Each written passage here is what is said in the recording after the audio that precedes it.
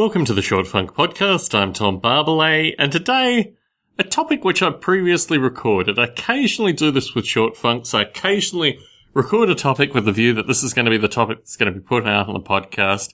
And I used to have about like a 5-to-1 ratio of topics that went out, topics that were saved. I'm now at about 20-to-1. I record an awful lot of these things that actually go out. But this one was associated with archery. And since I've done some research associated with archery in this particular area, I've realized that what I wanted to do with archery, I just can't do anymore. And that was normally, we have a very long block. We have tenants in the back, but we have a long area that would be absolutely perfect for a small archery range. And I considered buying a bow and some arrows and looked online and was just about to purchase when I thought I better check what the local laws are associated with these things. And lo and behold, surprise, surprise, the city of San Jose is against folks setting up archery ranges in their backyard.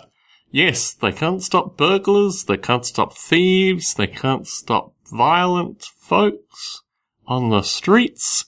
But lo and behold, if you set up an archery range in your backyard, you're breaking the law, and quite frankly, no doubt you'll probably get at least 3 squad cars out.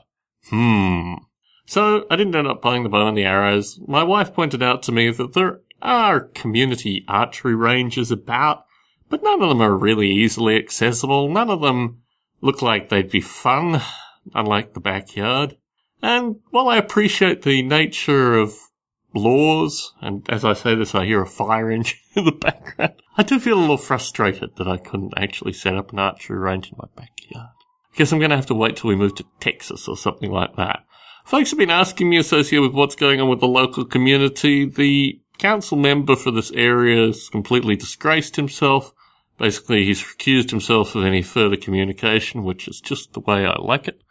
And I'm communicating individually with the builder of said homeless accommodation, and hopefully we can resolve some of the concerns, in particular the issue that I've raised here associated with being minimal to no local policing.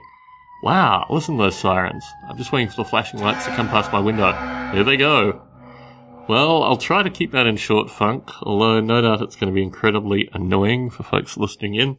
Anyway, Tom Barbalet in San Jose, signing out.